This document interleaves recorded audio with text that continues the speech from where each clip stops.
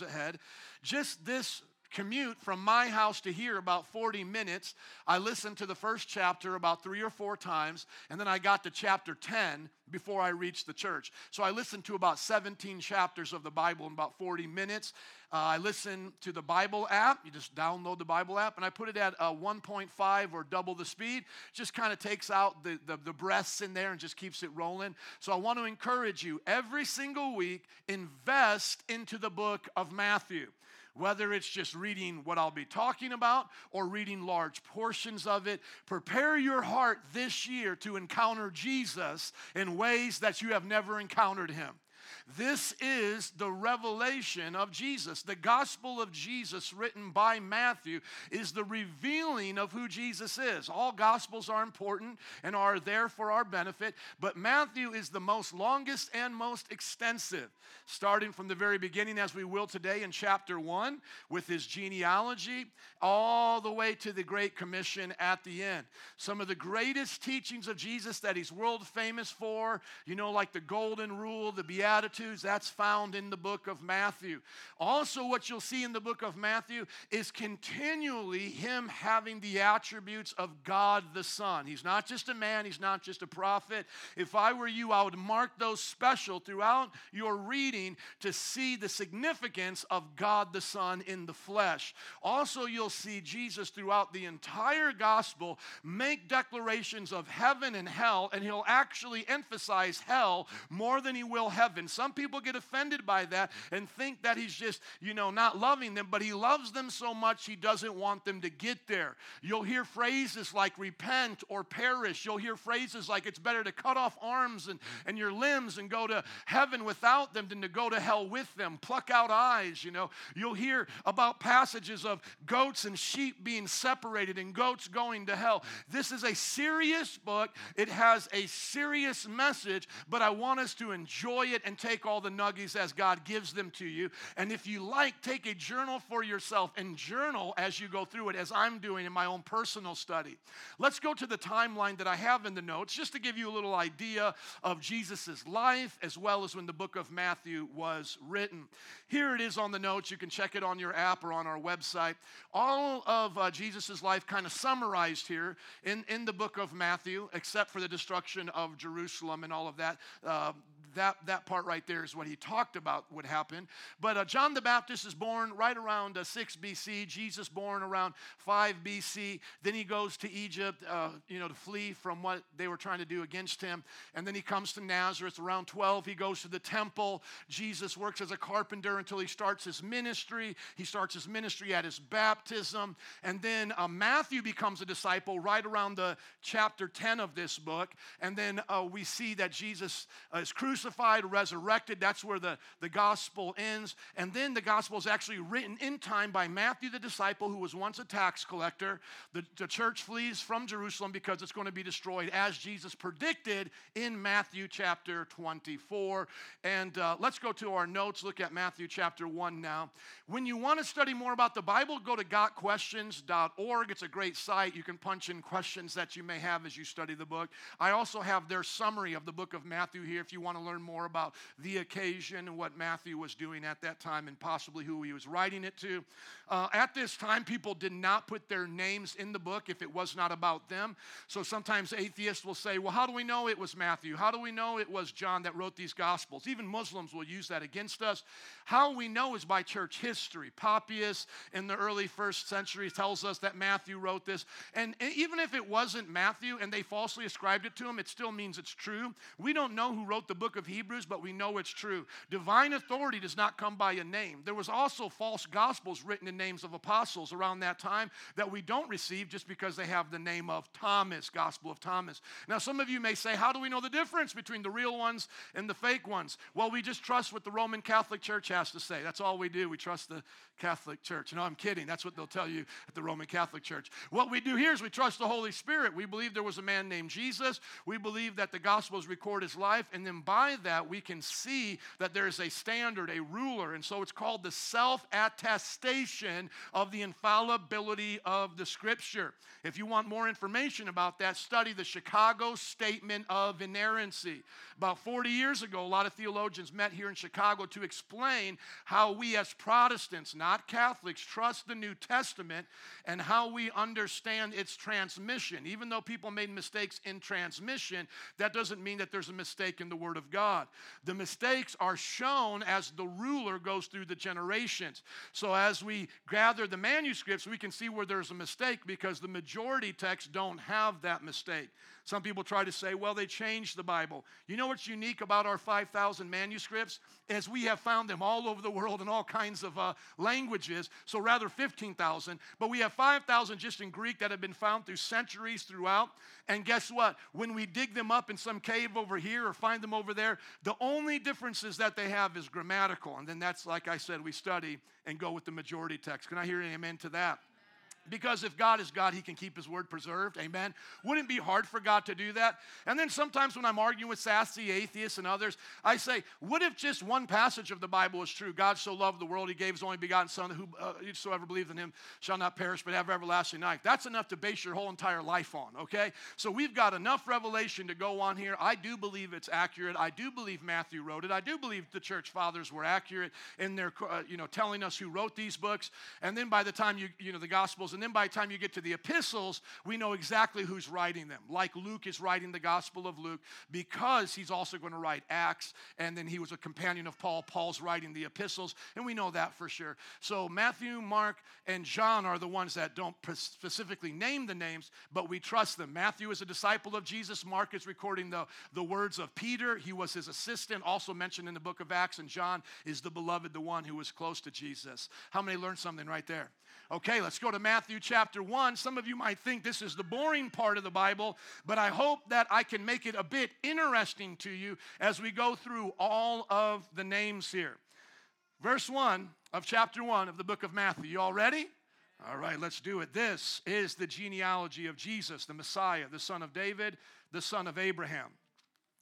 Abraham was the father of Isaac, Isaac the father of Jacob, Jacob the father of Judah and his brothers, Judah the father of Perez and Zerah, whose mother was Tamar, Perez the father of Hezron, Hezron the father of Ram, Ram the father of Abinadab, Abinadab the father of Nahshon, Nahshon the father of Salmon, Salmon the father of Boaz, whose mother was Rahab, Boaz the father of Obed, whose mother was Ruth, Obed was the father of Jesse, Jesse the father of King David.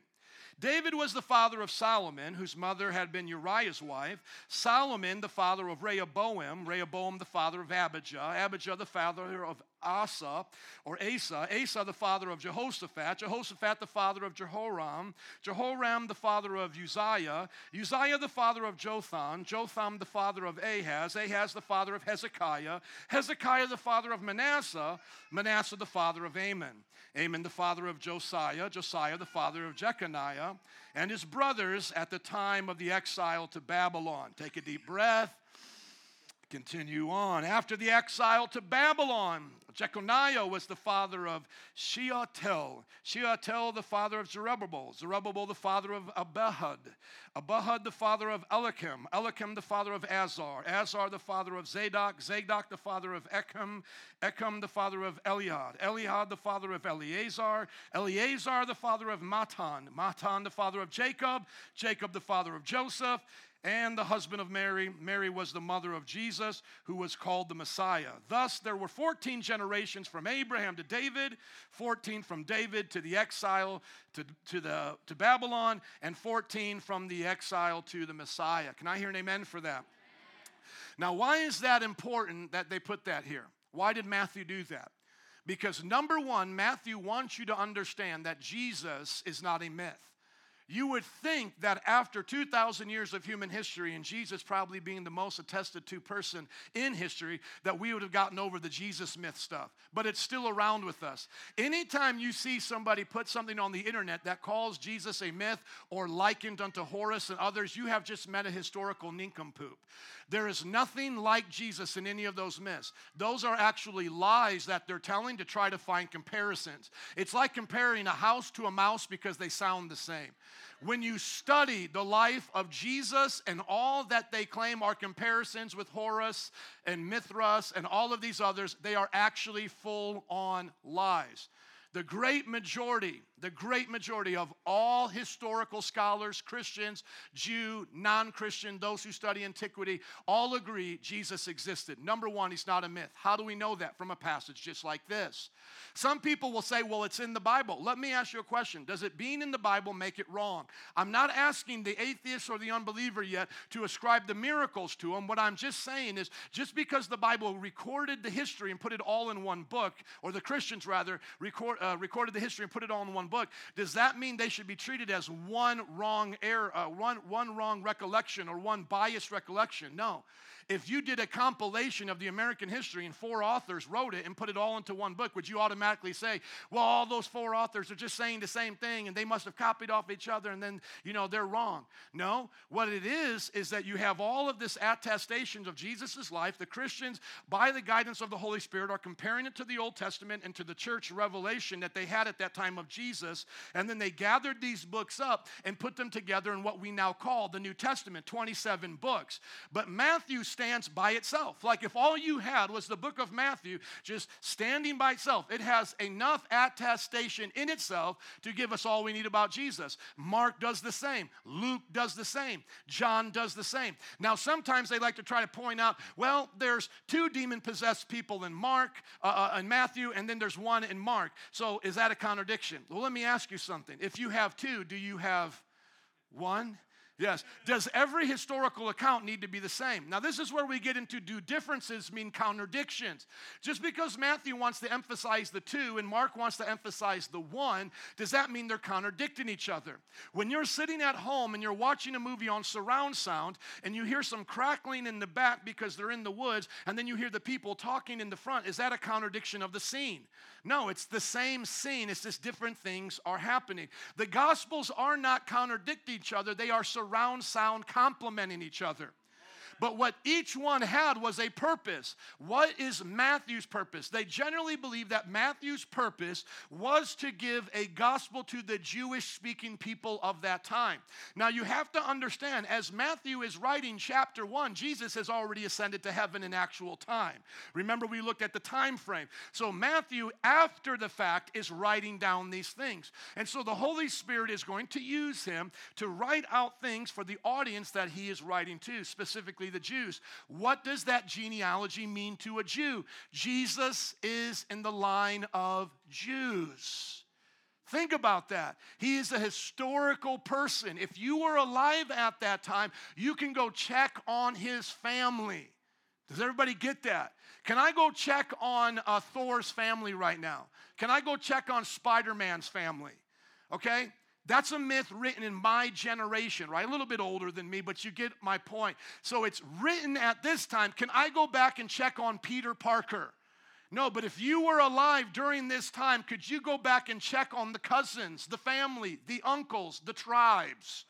You could go to them and go, hey, man, were you Jacob? Joseph had a father named Jacob. Are you also one of the brothers of Joseph? Was Jacob also your dad? Or was Jacob your uncle? Hey, did Joseph have a son that he raised named Jesus? You could go back and do that. Now, one of the key things that people may notice is that Luke has a difference once it gets to a certain point around David of a genealogy, and that may be a concern. And that's a good question that we have to ask is, why does Matthew and Luke's genealogies contradict each other when the Jewish people were so methodical about these names? Simple answer. Matthew is recording the genealogy of Joseph, which Jews would want to know from the masculine point of view. Luke's covering the tracks and showing you from Mary's genealogy. So it's just Joseph's genealogies in Matthew. Luke has Mary's genealogy. And why would that be pertinent or important to this conversation is because Christians did not believe that Joseph was literally the son of Joseph. Jesus, rather, was not literally the son of Joseph, but that Joseph was rather the caretaker of Jesus, but that Jesus was pre-existent from all of eternity, only having his Father in heaven as his Father. And when he came to earth, Mary simply provided the virgin body body for him to be in, and that body would have needed to have been Jewish by lineage as well. So normally you would have been covered just having your Jewish dad, but since it specifically avoided Joseph's DNA, they had to make time, hence Luke coming after the Gospel of Matthew, backing up Jesus' Jewish genealogy by showing it was Mary that was also a Jew. Does everybody get that? A lot of deep things that we're finding out here. If you want to look more at genealogies, you can just go to the generations things there, or the generation link there, and you can learn more about it. Here's an application I want to make right now to everybody here so we don't get bored just talking about history is, what is going to be your godly legacy? What will be said about you if the Lord should tarry 10, 15 years from now? What children will you mother or father that will continue on in the teachings of Jesus? What we notice, and I don't know if you caught it, but there's some women mentioned here. Do you know that every single one of the women mentioned here actually come from pagan, non-Jewish backgrounds? It is very telling why Matthew's doing that is because while he's giving a gospel to the Jews showing how Jewish Jesus is, he keeps throwing in there the message of inclusiveness to the nations by showing Rahab, the one that was a part of Jericho, oh yeah, she came into our line too. Oh yeah, Ruth, who was a pagan, yeah, she came into our line too. And making sure that as he sets it up, watch in Matthew chapter 1, with the nations in mind, though Jesus is a Jew, he has the nations in mind. When we get to chapter 28 and the gospel's going to the nations, which by the way, that's already been commanded, and that's why now Matthew's writing the gospel, he's wanting to make sure they get it. So you could look at the nations are in chapter 1 all the way through to chapter 28. So what kind of influence are you going to make on the nations? Not all of us have to have as many kids as my wife and I do. We have 6, and now we're looking into foster care and doing different things with Lydia Home. And I would like to get to a dozen by the time I call it quits. So 6 naturally, and then 6 through the foster care. We'll see how far we can get, but it's just a hope and a prayer. Amen. Everybody's got to have hopes and dreams. Okay? That's my hope and dream. You don't have to do that, but you need to be responsible for what God has given you. And so you have to look at yourself, whether you're male or female, as you are playing a role in the kingdom of God. Now notice how fast we went from Abraham all the way to the time of Jesus. What do you think it's going to be like? Because Luke goes back to Adam, by the way. What do you think it's going to be like in heaven when we tell the spiritual genealogies? We'll literally be able to tell the spiritual genealogies of the entire world. Not only your physical genealogy. So it will be like Edwin was led to the Lord by so-and-so. So-and-so was led to the Lord by such and such. Such and such was led to the Lord by so-and-so. Wouldn't that be awesome to see the family tree and it all comes back to Jesus and we're all a part of that family tree? Because even more than what we're doing for our earthly family, we need to be impacting the spiritual family. Because my earthly family may turn on God. What if my children turn on God? What if my wife turns on God and doesn't want to go to heaven? I can't force them to go. And so I will be with my spiritual family longer than my earthly family if they don't love Jesus. So no matter which way you look at the historical account here, generations are important, whether you're looking at it spiritually or whether you're looking at it physically. And every single one of us needs to leave a legacy of Jesus culture inside of people. Okay, Jesus culture trumps American culture, trumps all of the things that we've grown up with in the 21st century culture, in the modern age culture. Jesus culture over everything. Amen. Kingdom first. And we're going to hear that in Matthew chapter 6, verse 33. Seek ye first the kingdom of God and his righteousness, and all these things will be added unto you. Okay, let's go now to verse 18. This is how the birth of Jesus, the Messiah, came about. Now let me just pause here. He said it now twice, 3 times rather. He said Jesus the Messiah in verse 1, Jesus the Messiah, or referring to Jesus the Messiah in verse 16. He alludes to the Messiah in 17, so technically that would be the 3rd time. And then the 4th time in verse 18, this is how the birth of Jesus the Messiah came about. Who do you think Matthew believes Jesus is? Who do you think he believes he is? Messiah. Does anybody know that word in Greek? What is that word? Christ. Christ, Messiah, is not Jesus' last name. It's his title. Jesus, the anointed King of Israel. Okay? But think about this for a moment. Who is he writing to? Jewish people, more than likely. What did the Jewish people do to Jesus? They crucified him. So within a few verses, he's reminding them. He's kind of digging it in a little bit. He's the Messiah. Whether y'all believed it or not, he's the Messiah. And I'm going to prove it to you over these 28 chapters. He's the Messiah. But I just want to let you know, whether you believe it or not, he's still the Messiah. How many know we still need to have Jesus Christ, Jesus the Messiah, in our minds like that?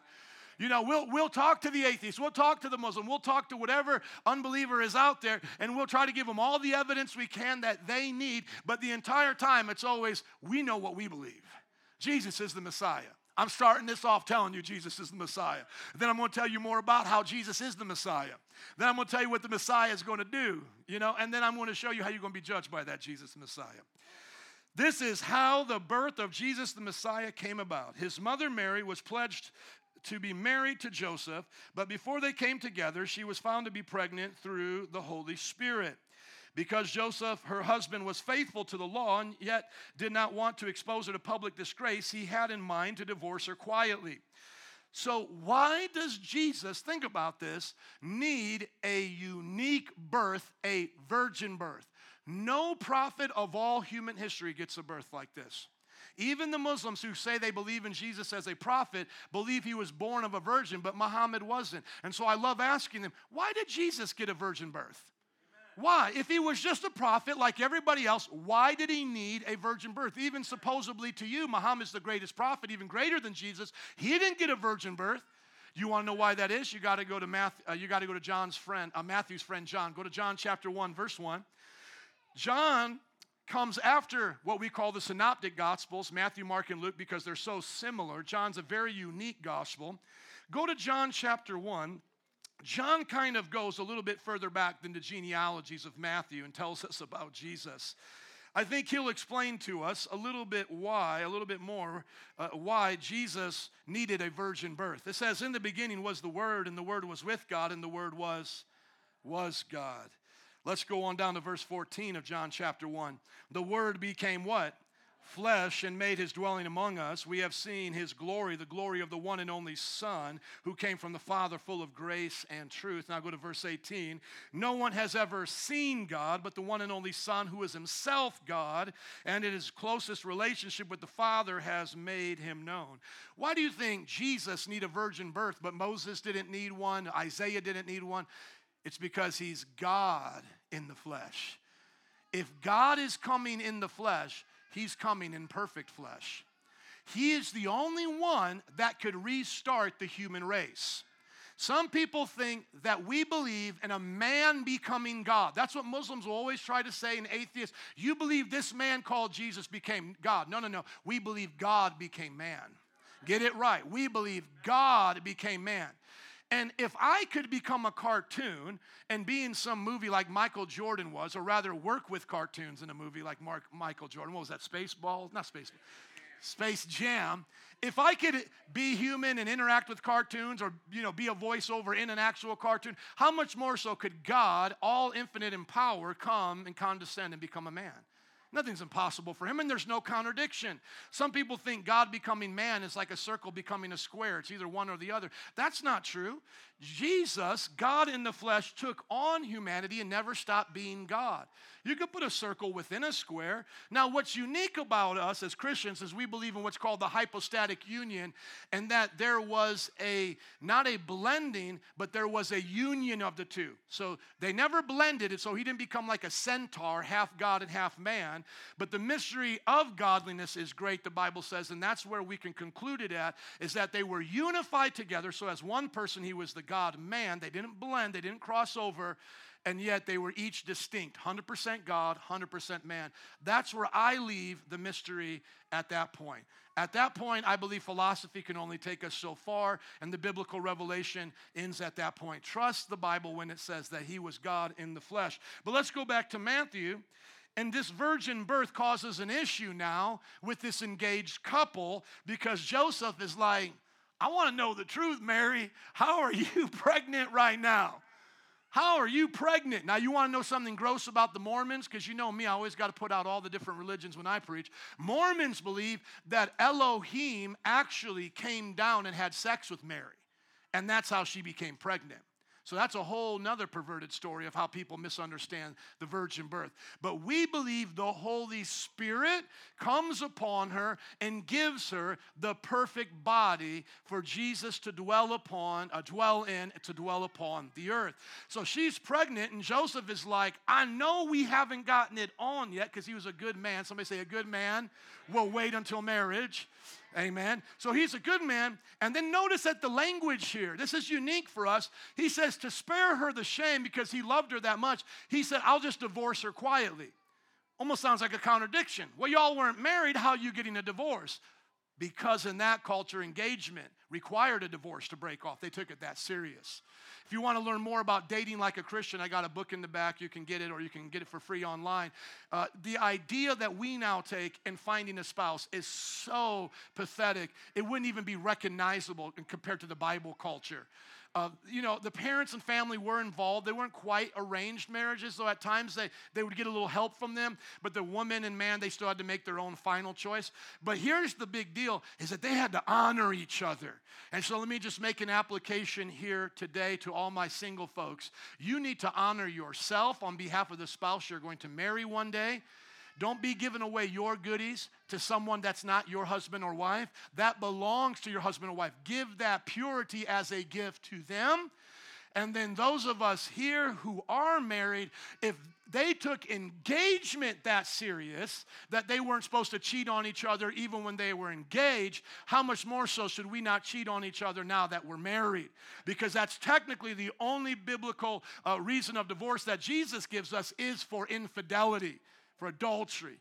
So make sure you take your marriage vows serious. In Matthew, the Bible says that they're to death do us part.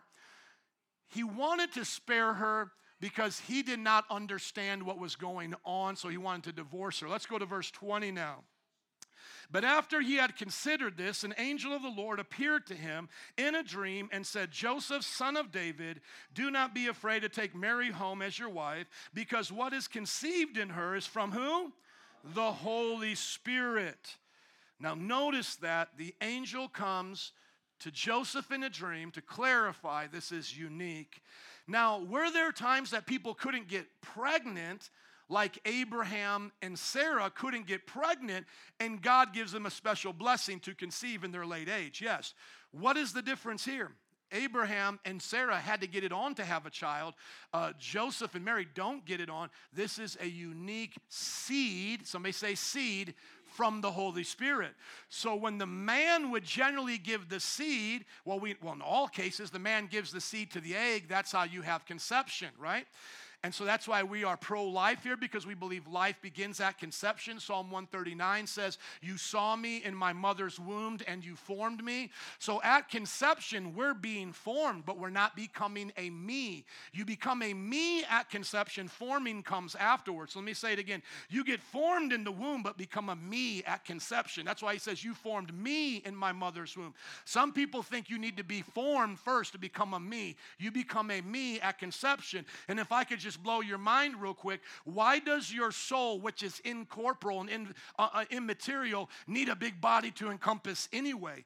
When you die, you're going to be spirit just in heaven. When you come into this earth, your spiritual soul knows no bounds, neither big or small. It can dwell, your soul can dwell in what we would call the little embryo. Are you listening? So sometimes they'll show these little things as an embryo and go, well, it's got to be okay to kill that. And no, it's not. Our spiritual soul can dwell perfectly within that, just like Jesus dwelled perfectly within that. When did Jesus start dwelling in Mary? The moment of conception. When were you a me? At the moment of conception. And so when you're looking at the form of your body to find your personhood, you're missing the whole point of the Bible anyways. Your body was there in the Garden of Eden, literally just as dust, sitting there, a man of dust. It wasn't until God what? Breathed. God could have breathed into a speck of sand and made that thing a living person if he wanted to. The size was not the issue. It was the Spirit encompassing what God said the Spirit would encompass that made that person a living soul in that body. So you don't need a form to be a me. And then if you look at it in reverse, that means if I start taking away your form, you're no longer a me. I start taking away your arms, you're no longer a me. Because I could make you look very close to something like they're aborting even at a few weeks right now if I started dismembering you. Okay, but you're a me at conception. When did Jesus become the me and Mary at conception? Okay, birth of the Holy Spirit. So Joseph is like, yeah, thanks, angel. I really needed to know that. She will give birth. Let's go back here. Joseph, son of David, do not be afraid to take Mary home as your wife, because what is conceived in her is from the Holy Spirit. She will give birth to a son. You are to give him the name what? Jesus, because he will save his people from their sins. Now, let me just talk about this for a few seconds. When we look at the name Jesus, we have to know where that name came from. More than likely, they spoke Aramaic at this time, which is a little bit of a modernized version of Hebrew. So Hebrew was the classic language of the Jews during Moses' time and all of that. But as they began to be invaded by the Assyrians, the Babylonians, and all of that, they adopted a more popular language of the Semitic background, which was called Aramaic. But Aramaic and Hebrew would be very similar to like Latin and Spanish. Spanish would be like a modern version of Latin. There would be some similarities there. Does everybody get that? That's a Spanish speaker. You'll see some similarities. So Hebrew would be more like the Latin, and then Aramaic would be more like the modern day Spanish. Now, people sometimes wonder what would have been his name in Hebrew. His name in Hebrew was Yeshua, which to English directly, Yeshua goes to what? Joshua. So then people ask the question, why aren't we walking around worshiping Joshua, writing songs about I love you, Joshua? Would it be wrong? Absolutely not. The power is not in the pronunciation. The power is in the faith of the person, okay? So whether you're speaking in Spanish or English or going directly from Hebrew to English, or now what I'm going to teach you, it's from Hebrew to Greek to English, it doesn't matter. The power is not in the syllables. It's in the person you're putting faith in, the Son of God. Okay, now watch this. If you go back to the Old Testament and study the book of Joshua, in the Greek, which was called the Septuagint, a few hundred years before Jesus was born, you'll notice that they called Joshua Jesus. Everybody say Jesus. Jesus, when translated into English directly, gives you Jesus. So some people say it doesn't count unless you speak his name in Hebrew. The Jews had no problem with translating words into Greek because of the Septuagint. And guess what is the most popularized version of the Bible quoted in the New Testament? It is the Septuagint, not the Hebrew text. When you look at the quotations all throughout the New Testament, they are all quoting the Greek version of the Old Testament. Why? Because that was the most popular version of their time. So number one, we learned that there's no problem with changing names into other languages. There was no problem with that. Number two, whether or not you want to focus on Jesus, Joshua, or Yeshua, the point is, do you know who he is? Who he is a savior for your sins. Now, you got to be one of his people for him to save you from his sins. Now notice this, he dies for the whole world, but he only saves his people. Many are called, few are chosen. Everybody gets a chance to be his people, but not everyone does. So even though all debts have been paid, only those get it attributed to their accounts who believe in him. Now I want to give you some deep things about Joshua before we get into the message. Go to Zechariah. The book of Zechariah, chapter 3, verse 1. We know there's a popular figure in the Old Testament, Joshua, who marched around the walls of what? Jericho. Okay. That's a great example to look at what a biblical character can do, but it's not the best example to know the power of the name Joshua. What you have to do is go to a prophet that's during the time of the Babylonian captivity when they're getting back their land. They're going to start rebuilding the walls. And there's a priest named Joshua. And there are some prophecies said about him and involving him that become quite mysterious if you don't know how to read prophetically. Are you all ready to go deep a little bit? I know Edwin is. Anybody else want to go deep? Okay, put it up there, brother, please. Zechariah chapter 3, verse 1. And this is not just me here. This is commentators galore. They put up these things for us to be able to see in the scriptures. I've learned it from others. Sometimes I might come up with something I just, came up with, and I'll be like, this is what God gave me. But I'm generally not that smart and not that good with the Old Testament. Look at this passage, Zechariah chapter 3, verse 1. This is a vision, okay? Zechariah seen a vision. Then he showed me Joshua, the high priest, standing before the angel of the Lord, and Satan standing at his right side to accuse him. The Lord said to Satan, the Lord rebuke you, Satan. The Lord who has chosen Jerusalem rebuke you. Is not this man a burning stick snatched from the fire? So there's a battle going on with the Lord over this man named Joshua. Now, we just kind of skip ahead, think father and son. This is a type of father and son. Joshua being like the son, the father, the Lord speaking, is the Lord there, okay? Now Joshua was dressed in filthy clothes as he stood before the angel. The angel said to those who were standing before him, take off his filthy clothes. Then he said to Joshua, see, I have taken away your sin, and I will put fine garments on you. So now we see that Joshua is going to represent the actual person of Joshua that needs forgiveness of sins. But now then, it's going to jump back. Watch. Then I said, put a clean turban on his head. So they put a clean turban on his head and clothed him while the angel of the Lord stood by. The angel of the Lord gave this charge to Joshua. This is what the Lord Almighty says. If you will walk in obedience to me and keep my requirements, then you will govern my house and have charge of my courts, and I will give you a place among these standing here. So it's like, Joshua, you're a sinner, so we got to change you up. But then we go back to giving him some priorities that seem a little bit too big for his britches. Let's keep going. Listen, high priest Joshua. Remember, high priest there. You and your associates seated before you who are men symbolic. See, that's how I know I can go symbolic here. Are you guys listening? Are men symbolic of things to come. I am going to bring my servant the branch. Woo, see, now it's like, Joshua, you're going to represent this, but I want to tell you, you're not this. You need this too, in other words. See the stone I have set in front of Joshua. There are 7 eyes on that one stone, and I will engrave an inscription on it, says the Lord Almighty, and I will remove the sins of this land in a single day. Does everybody see that? Isn't that amazing? So you got to follow the flow here. It starts with Joshua as a priest, and then it goes deep talking about Jesus. And then it goes back to Joshua as the priest, and then it goes back to Jesus, then back to Joshua, and then it concludes with now Joshua worshiping the real Joshua. Y'all get that? The symbolic Joshua high priest of that time needs to look forward for the Joshua, the ultimate high priest coming in the time ahead.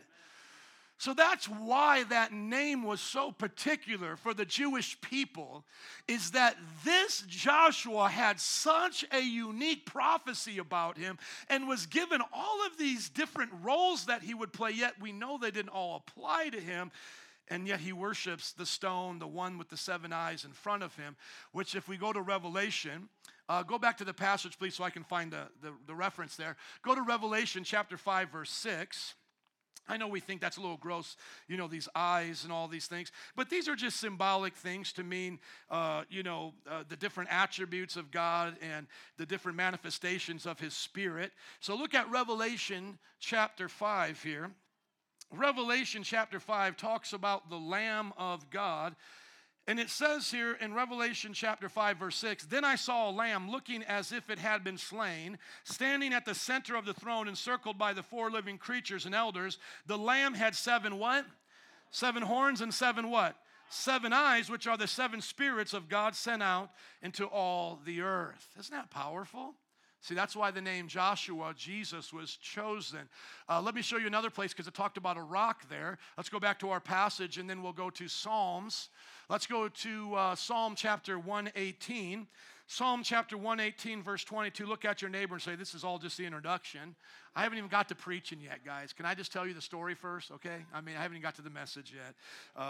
But I just want to give you some historical stuff and some goodies here. Look at Psalm chapter 118 and tell me if you've heard this before, because it's actually quoted in the Gospel of Matthew. This is a very important part of the story of Jesus, that he's the rock or the stone that the builders rejected. Look at verse 22. The stone that the builders rejected has become what? The cornerstone. The Lord has done this, and it is marvelous in our eyes.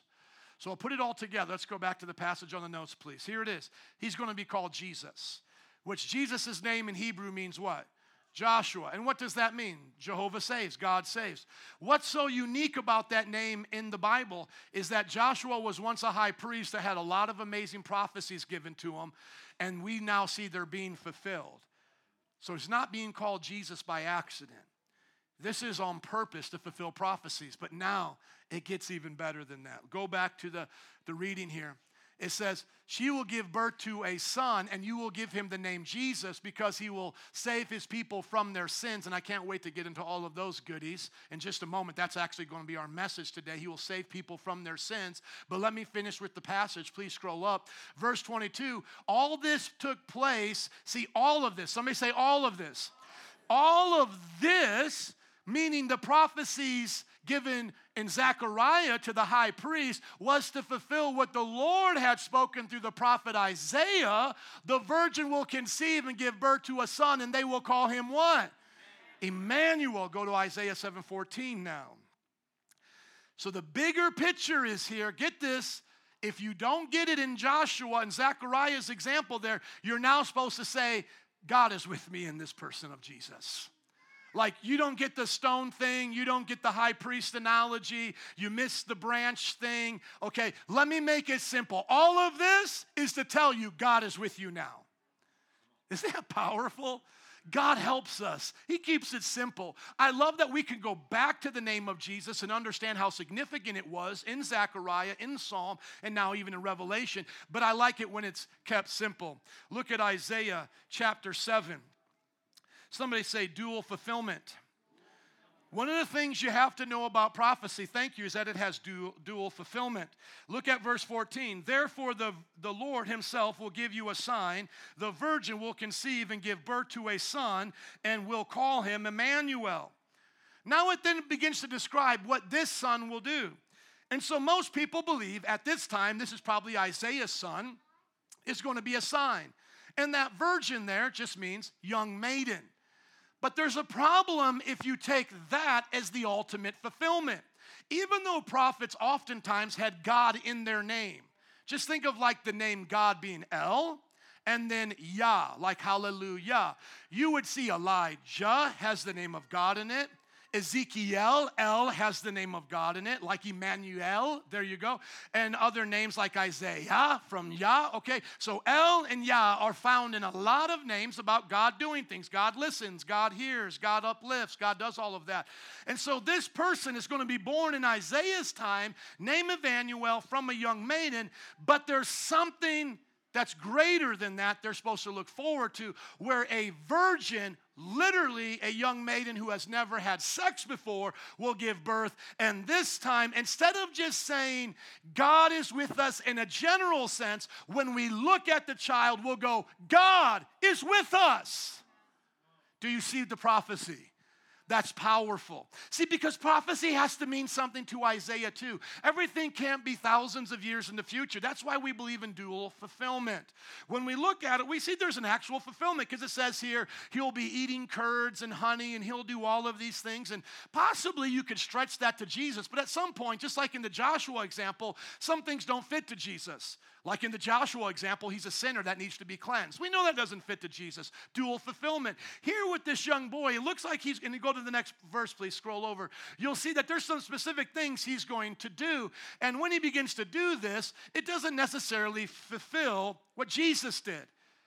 But yet, is that the intention? Is only this? No. Prophets knew that they would oftentimes have a dual fulfillment.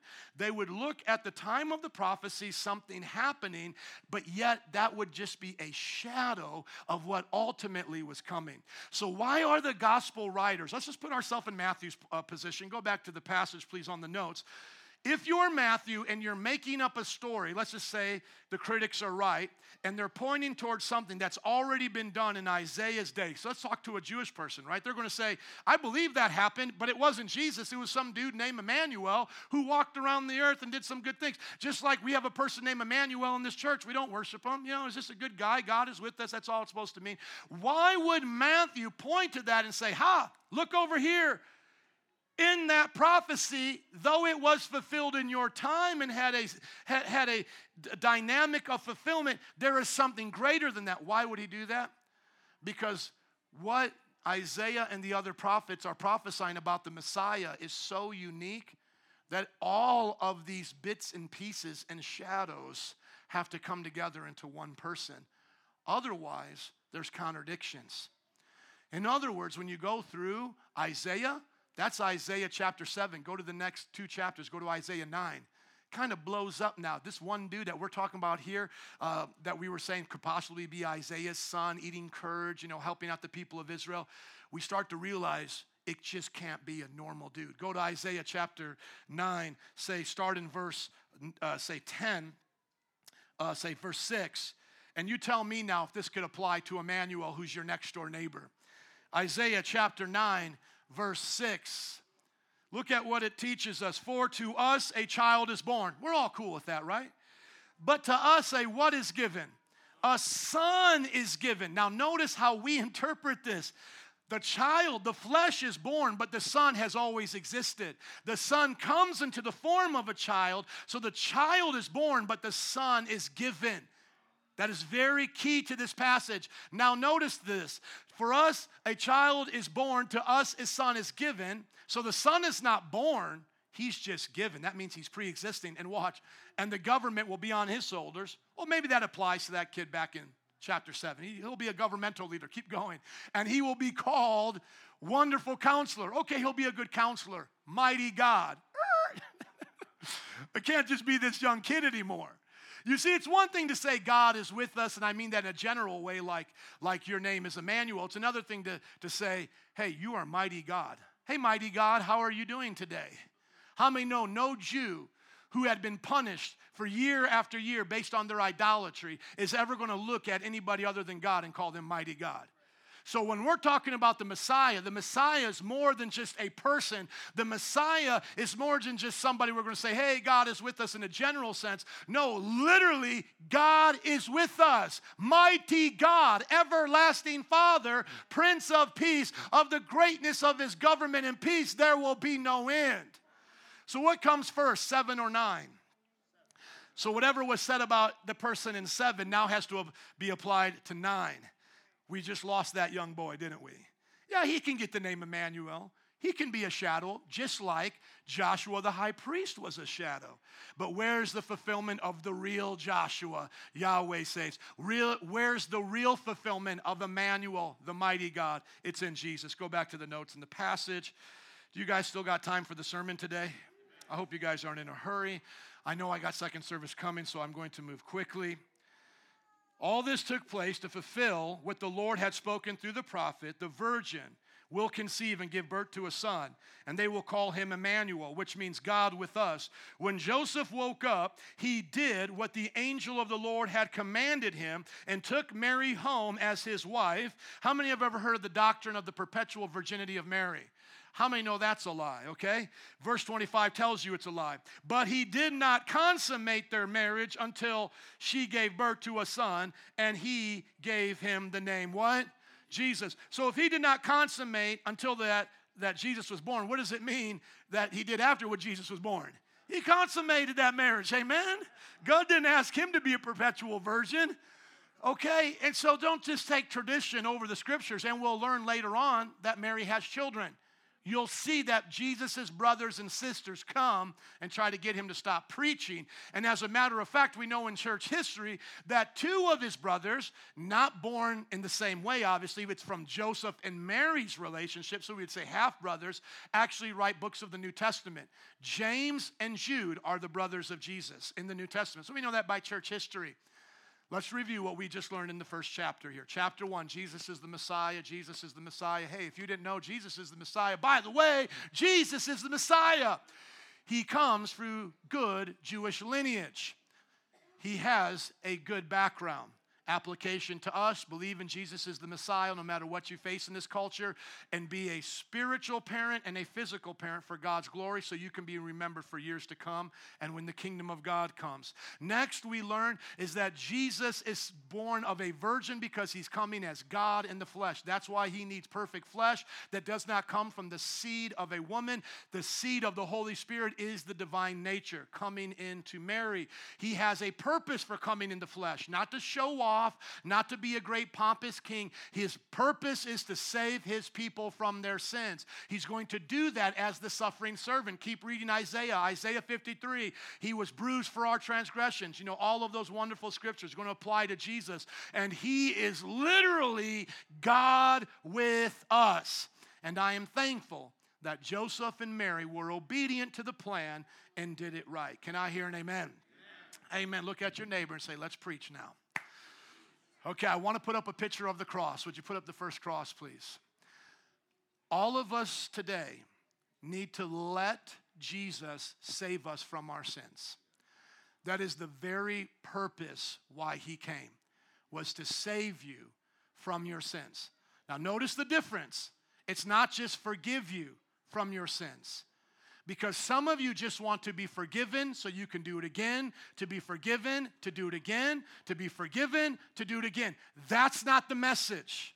That's a part of the message, but why should we ask for forgiveness in the first place? To be saved from the sins. That means we don't want to commit the sins anymore. So once you become a Christian, does that mean you become sinless? You never sin again? No, but you'll now sin less. Okay? And so let me ask you a question. When you look at this cross, there's only really two ways to see this. Do you see this as your get out of hell free card, or do you see this as your salvation from sins? Because if you look at this cross as a fountain of blood, you can just come and wash your filthy hands on every day to go back out and sin. You miss the purpose of Jesus. Jesus is not here so we continue in sins. He didn't come and die and suffer such a wretched death so that we could continue to be the slave of the devil, to be a slave to our sins. He came to save us from our sins.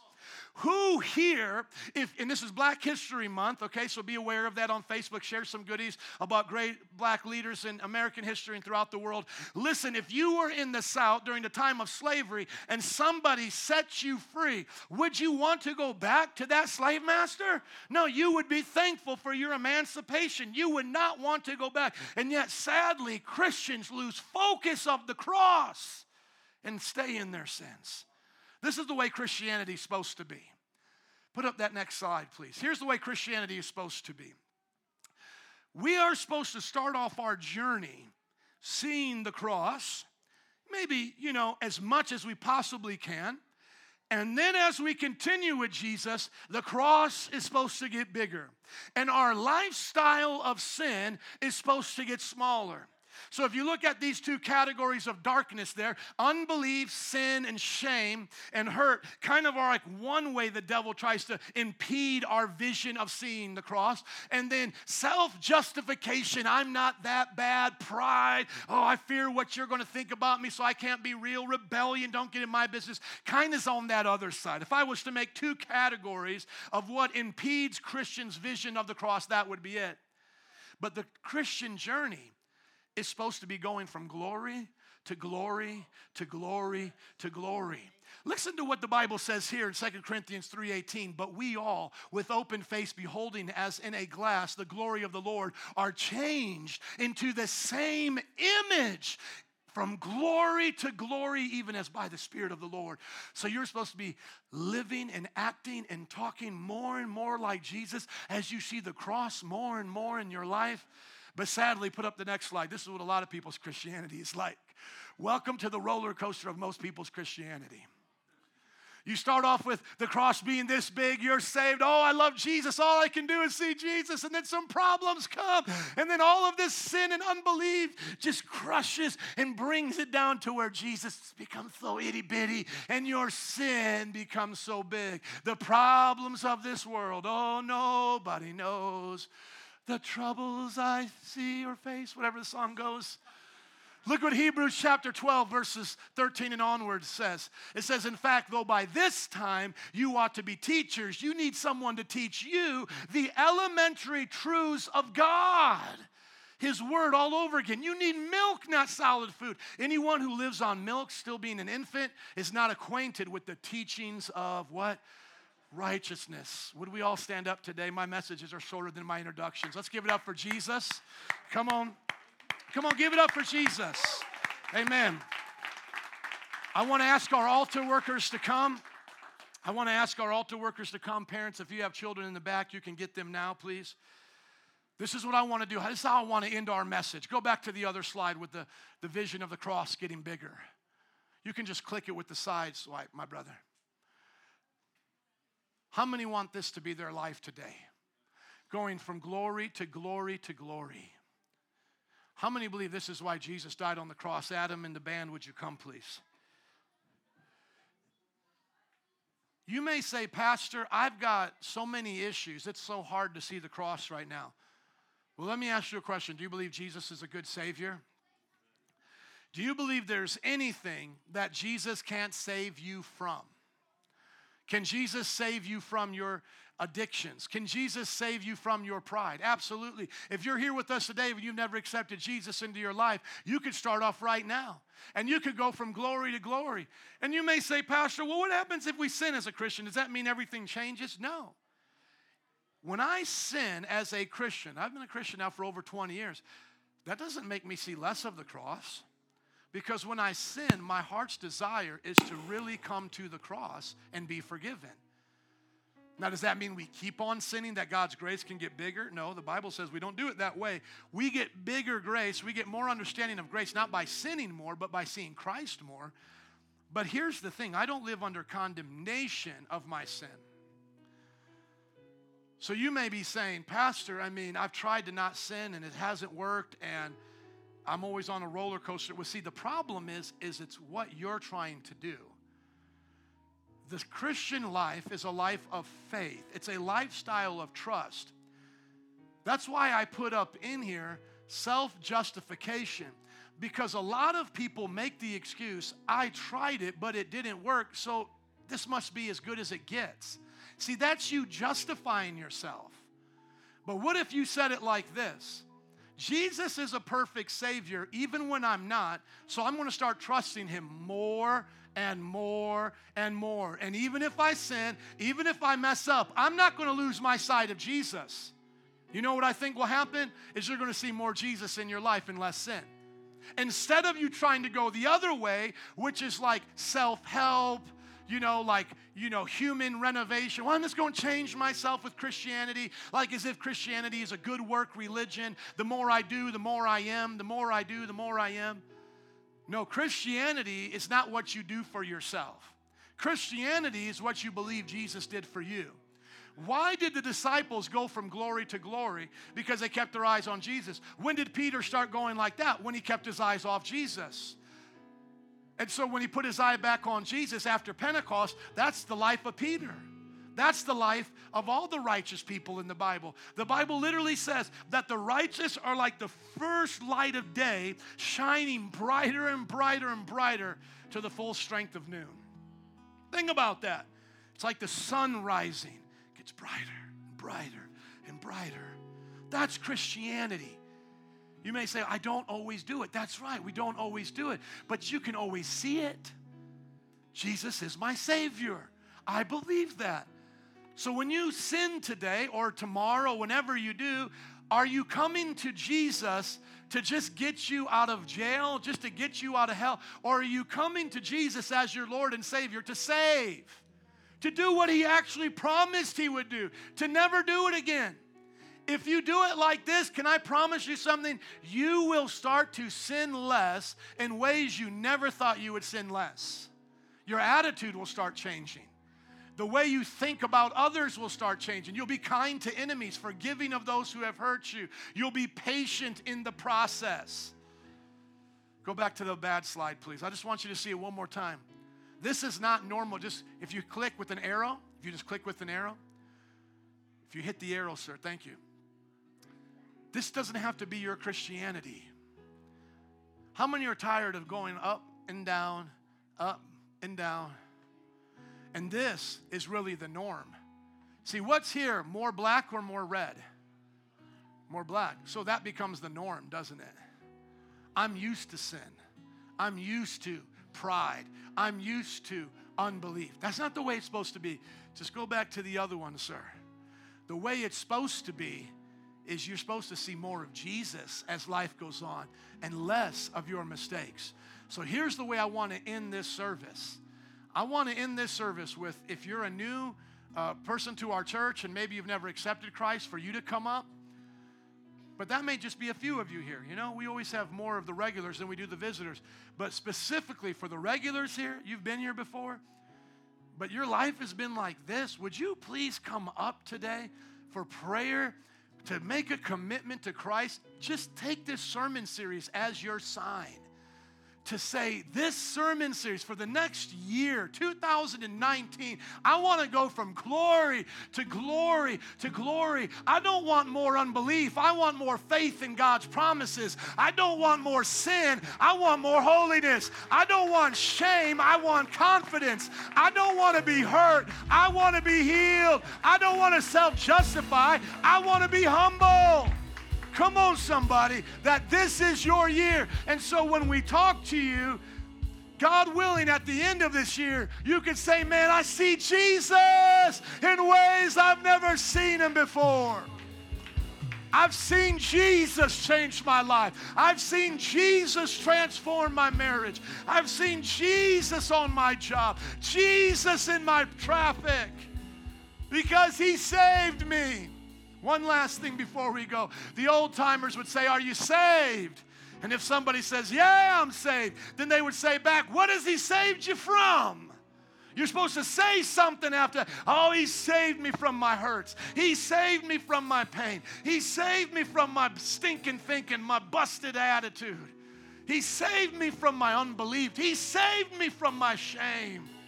He saved me from my sins. I am His people. I'm one of His. Let's pray now. Father, thank You today for sending Your Son. We know the end of the story already. He was crucified, buried, and rose again for us and ascended to heaven and is seated at Your right hand right now. He is our Savior. Everybody here today that needs Jesus to be real in your life, would you start to come forward as the band sings? We'll close out formally and officially in just a moment, but I want to let some of you start praying right now as the band sings, and then we'll dismiss. Don't stay in your chair if you know the Lord is convicting you to start a new life with Him, to go from glory to glory. Do it, God, in every person's life. I don't care if they're a leader in this church. Do it, Lord. Do it, Lord. Nobody's judging you, saints. Nobody's judging you. Come on, quickly. Quickly. God is able.